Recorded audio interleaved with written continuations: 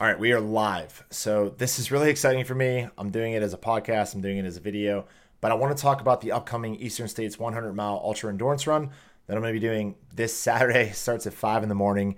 It's at Little Pine Creek State Park. It's about 3 hours from here. It's around Pine Creek, and it's a single one huge 100-mile loop through the Appalachian Mountains. It's going to be about 21,000 feet of elevation climb. So I might go up 1,000, come down 1,000, go up 1,500, come down 1,500. So it's a lot of climbing through very remote and technical terrain. So when I say technical terrain, I mean there's tree roots and there's rocks and there's climbing up and over things, right? It's not just clear straight paths. So it's all in the woods, all in the trails, but it's beautiful. If you go to the Eastern States 100 website, you go to course overview, you can actually see the technical terrain and the elevation. But if you scroll all the way down, they have it parsed out segments of the race, and they describe to you exactly what you're going to be seeing. So they'll say you're going to come up this big climb, but at the top is one of the most gorgeous views you'll ever see. So take it in, and then you're going to go down and you're going to see this farmhouse. And it's just really cool the way they describe all of it. And just going through section by section has me so excited to get into the run and just keep moving forward so I can keep seeing all of the things that they have listed there. But this is the week that we do all the planning, the strategizing. This is the madness behind the madness, so to speak. So if the race is the madness itself and all of the craziness and fun stuff that's going to happen for the race, this is the week leading up to it. And the reason I wanted to do this is because it's really hard to describe how much fun these things are and how exciting they are, right? Like if you just tell someone you're going to run 100 miles, they're like, you're crazy, but they don't know all the things that are going on behind the scenes and during this event. And those are the things that make this an incredible experience. So Shauna is my crew chief. She loves this stuff. She can't wait for this day. I think she's a little worried about me, but she cannot wait for this day. And it's because it is so energizing, so exciting. So this is one huge 100-mile loop. But all throughout, there's 250 volunteers. So there's a 1-to-1 ratio. For every runner, there's one volunteer. There's 250 runners, 250 volunteers working 15 different aid stations. So there's going to be aid stations set up all along the way. And our crew is allowed to be at 5 of those aid stations. So that's where they'll see me and do a whole bunch of really fun stuff that I'll talk about in a minute. But the day is just amazing. So when for Shauna, when she's at these crew stations, seeing all these runners come in, some of them just beaten, battered, broken. Some of them are thriving. Some of them are killing it. They're crushing it. And they come in, and it's like boxers, going through a boxing fight. So round one, the first crew station they see me at, it's not going to be too bad. I come into the corner, sit down, they start taking care of me, doing all the things they need to do, and then you go back out into the fight. And at some point, you're seeing people come back like they just got their butts kicked, right? So you're just beaten down, you're feeling broken, and now it's time to take care of them, put them back together. And the ultra community, the ultra running community, what makes it so awesome is that all of these people come together. I actually was going to get a shirt for Shauna that said everyone's crew, because she's out there helping anyone she can, helping other crews, helping runners wherever she can. And one of my 50-mile ultras, a guy actually was with her. They paired up. They were helping me. They were helping his runner. And he's like, sit down, man, take off your shoes. I'm going to rub your feet. And I'm like, what? Who are you? Where did you come from? And it's just such a fun, energizing, really amazing experience. And I never knew anything about it. So when I got into the ultra running community and all, we were going and we were having these amazing experiences, it's now I feel so bad that the rest of the world has no idea that these things exist, because they are just incredible. My sister Doris showed up to watch me in the Settlers Cabin Park. So Shauna was there. It's 6.2 mile loop, and you had to do it 8 times. So I came and I was going to see Shauna 8 times. So my sister stopped by just to see me for one of the loops. She ended up staying the entire day. She stayed for 13 and a half hours, and she just sat there and watched all the runners come in, working with their crew. The crew's taking care of them, and they're getting back out there. So it's a lot of fun. And I just wanted to share some of the things that are happening behind the scenes because it's really exciting. So I'm going through now I kind of went play by play, right? So I have all of these. I'll put a little hole in these, and then I'll kind of have them as I come into the cruise stations, the ones I need, I'll just kind of have them floating on my hydro bag. And so these are little notes. So I know at every mile, like when am I going to have a huge climb that I have to go up? When am I going to be going down a really steep climb? Is there a part where I should be running? So some of these, they actually say like, hey, this next 4 or 5 miles, little bit of rolling hills, not much climbing. So do your best to kind of pick up the pace a little bit, right? Because there's cutoff times throughout the whole race. So if you're not out of an aid station by the cutoff time, you're done and they pull you from the race. So I have to be very mindful of keeping pace and keeping up. And it's just all really exciting. So the first place I see my crew is at mile 17. So I have I think it's 6.5 hours to get there. So I should be fine. No problem there. The first climb, so it's 3 miles out of the gate. The first climb starts at mile 4. It's one of the steepest climbs. It's like 33 to 34% grade. And then it goes up to a 39% grade. So if you think of like horizontal as 0, and as you go to 90, which is like a straight up and down wall, you get to kind of like that 30, 35 to 39. I'll just tell you that that's really, really, really steep, and it's 1.1 miles long and climbing 1,100 feet of elevation. So right off the bat, by mile 5, I'm going to be wrecked.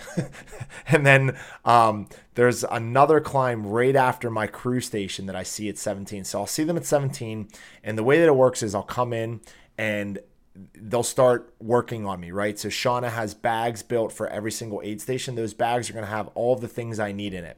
They're going to have an extra pair of shoes, an extra pair of underwear or shirt, shorts, socks.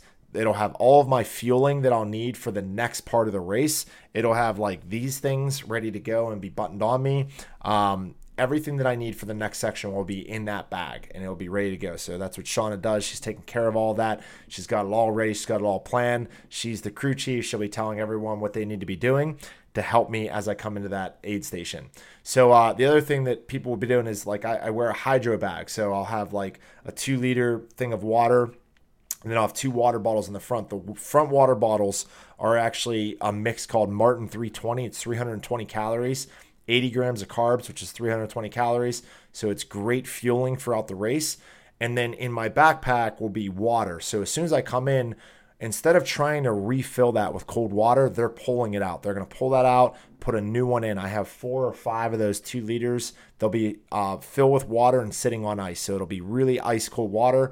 And that's why it's nice having your crew station there, right? Because the aid stations are awesome. They have all the drinks, they have the food, they have everything that you need. But when you get back out in the terrain, you need new stuff. You need new shirts, you need new shorts, you need new shoes. So you need new hydro bags. So they're going to fill that up for me, put it right in there, and then send me on my way. I have shoes that I'll be, the goos that I'll be taking with me as well.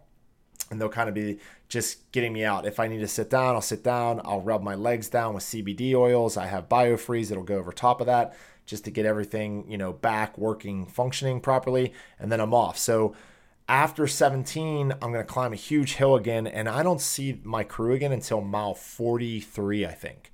So I have a long ways to go in the woods by myself before I get to them.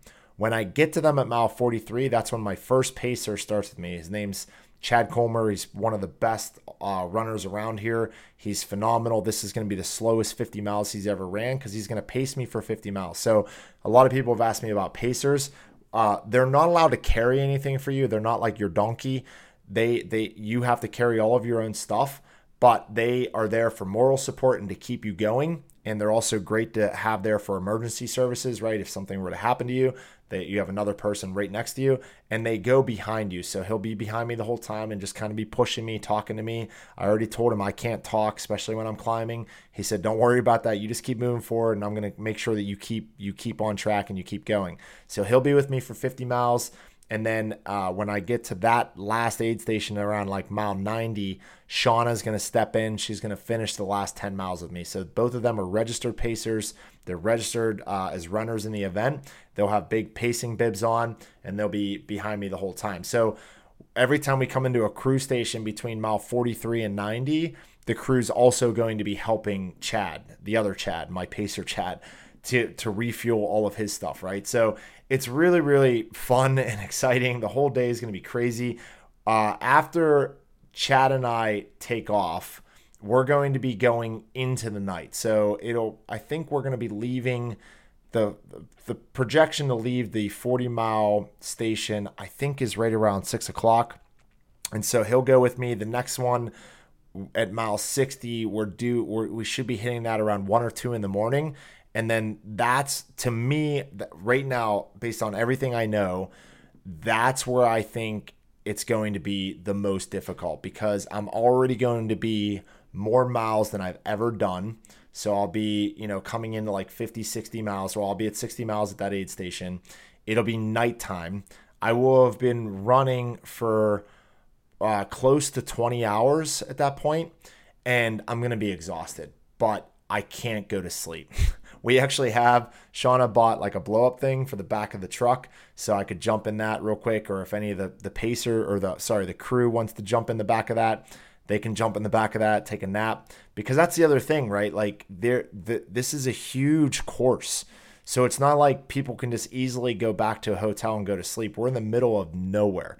So the crew is out there. Shauna will be out there for 36 hours, sleeping in a chair, sleeping like under some emergency blanket or whatever she can do to get a couple hours sleep, but she's not going to be able to like go back to the cabin and get a good night's sleep. Like when I'm out there and she's worried about being at the next spot and having everything I need and being ready, she's not going to be able to go to sleep. So she'll be out there for 36 hours.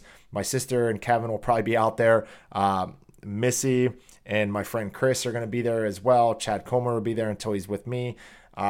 Jason and Christine, we're still, seeing if they're going to be able to make it, but the whole crew, like, they're going to be in it the entire time. So it's pretty crazy when you think about, like, even from that perspective. But for me, I'm trying not to sleep. I want to keep moving my body forward as much as possible. If I sit down for 20 minutes, like, I feel like trying to get up from that, knowing the way my legs are going to feel. I mean, after I did 50 miles in Settlers Cabin Park, that was only 7,000 feet of elevation. I have to go 21,000 feet of elevation climbing hills in this race. And so I know that I'm already going to be around 10,000, 11,000 feet of elevation at that point. Having been running for 20 hours, I'll be at the point where I can't really do the gels anymore because they're just going to make me sick. I'm going to start getting sick to my stomach. I'm probably going to be getting close to being dehydrated.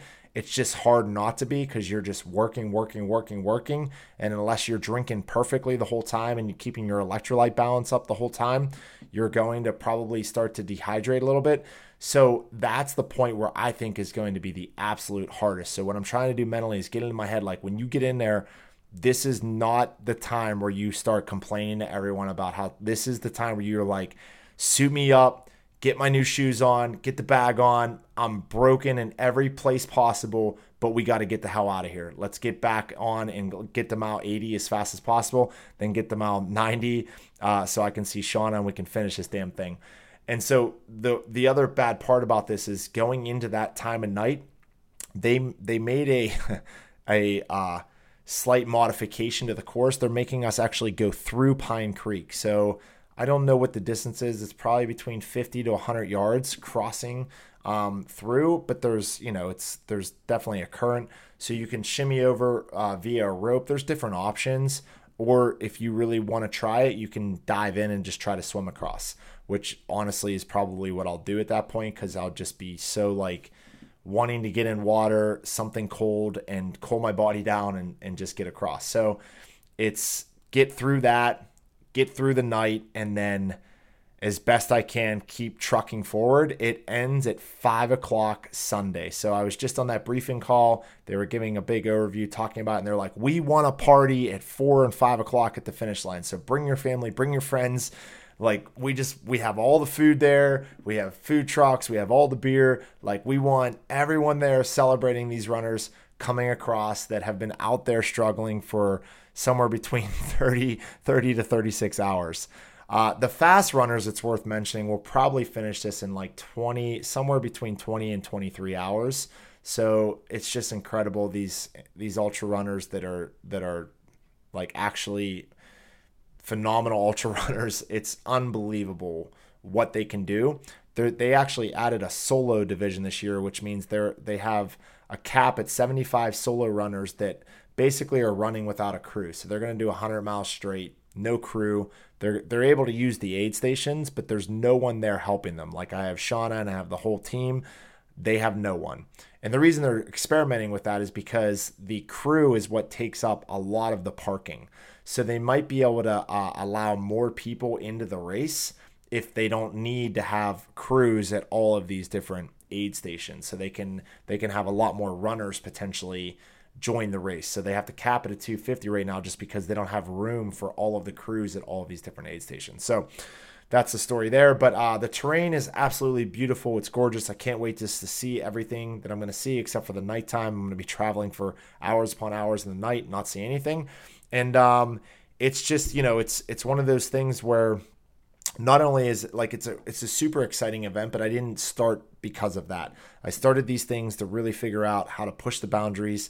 I think if you ever are confident or you feel like you're really good at something, you just haven't been up against a big enough mountain or a big enough challenge, or a big enough opponent. And I know that in this race, I'm going to learn a lot about myself. In the 50 miler, one of the things I learned about myself was that there was nowhere in my mind going into that race or during that race that like quitting was even something that I would even thought of as an option. And I say that because I actually thought I was going to be in some trouble from an emergency perspective. I had never been so hot. The humidity was killing me. And I literally thought at one point that I'm not going to make the cutoff or that I'm just going to end up like passing out in the woods. I've never experienced hotness like that. I could not cool my body down and I was just on fire. So we have ways that we're going to try to control that in this race. Hopefully the humidity is nowhere near as bad. It doesn't look as bad. So that's really good. But I was really surprised with myself because I was thinking like, man, it never even crossed my mind that I wouldn't finish this thing. Like I was coming into this with like no shadow of a doubt. I'm not stopping. There's nothing stopping me. And I remember there were points where I'm like, I can't believe I'm hurting this bad. And I'm still like, there's no way I'm pulling out. There's no way I'm quitting. And so I know in the 100, it's going to be more extreme than that. I'm going to get to many points, I'm sure, where I say there's no way I can do this. There's no way in how I can keep moving forward. And some way, somehow, I hope I figure out how to do it because that's what it's all about. It's figuring out who you are at your core. And it's not like this isn't a skill assessment. I'm not trying to figure out if I'm good at this. I'm trying to figure out what I'm made out of and who I am when things happen to you and you have to face adversity and you're kicked down into a corner and you have to decide whether or not you want to get up and keep fighting.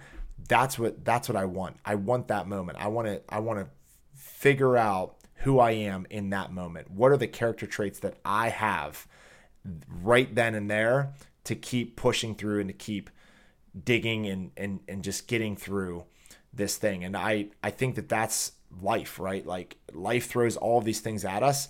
We go and we get our careers and we get our jobs and we have these great things that we become really good at, these skills. We develop skills, but at the end of the day, we're made up out of traits, out of attributes, out of things like mental toughness and the ability to overcome adversity and fortitude and perseverance and all of these things, right? And these are the things that I want to make sure that I have these as a part of my core. And the only way to know is if you test it, push it into the boundaries. And so, for some people that might be doing a 5K, a 10K, it might be doing a marathon, half marathon. I started 6 years ago, 2 miles was really hard. I signed up for a 4-mile Spartan race. It was so incredibly hard. And then 6 miles was hard, and then 8 miles was hard, and then 10 miles was hard. But as you start doing more and more and more and more, and you start figuring out, I can do that. You start doing things you never thought were possible. When you're doing hard things seem less hard because you start to open up your horizons. You start to open up your capacity for doing really tough shit, right? And so that's what this is all about for me. But behind all of that, right? People see that and they're like, oh my God, you're doing like a 100-mile race. It's crazy. And that's it. They end it there. There's so much more behind the scenes. And that's what I wanted to bring to light in this podcast and just talk about how crazy excited we are. So Saturday, 5 a.m., there's an app you can track me on. I'll put a link in for the video. I'll put a link in the show notes for the podcast.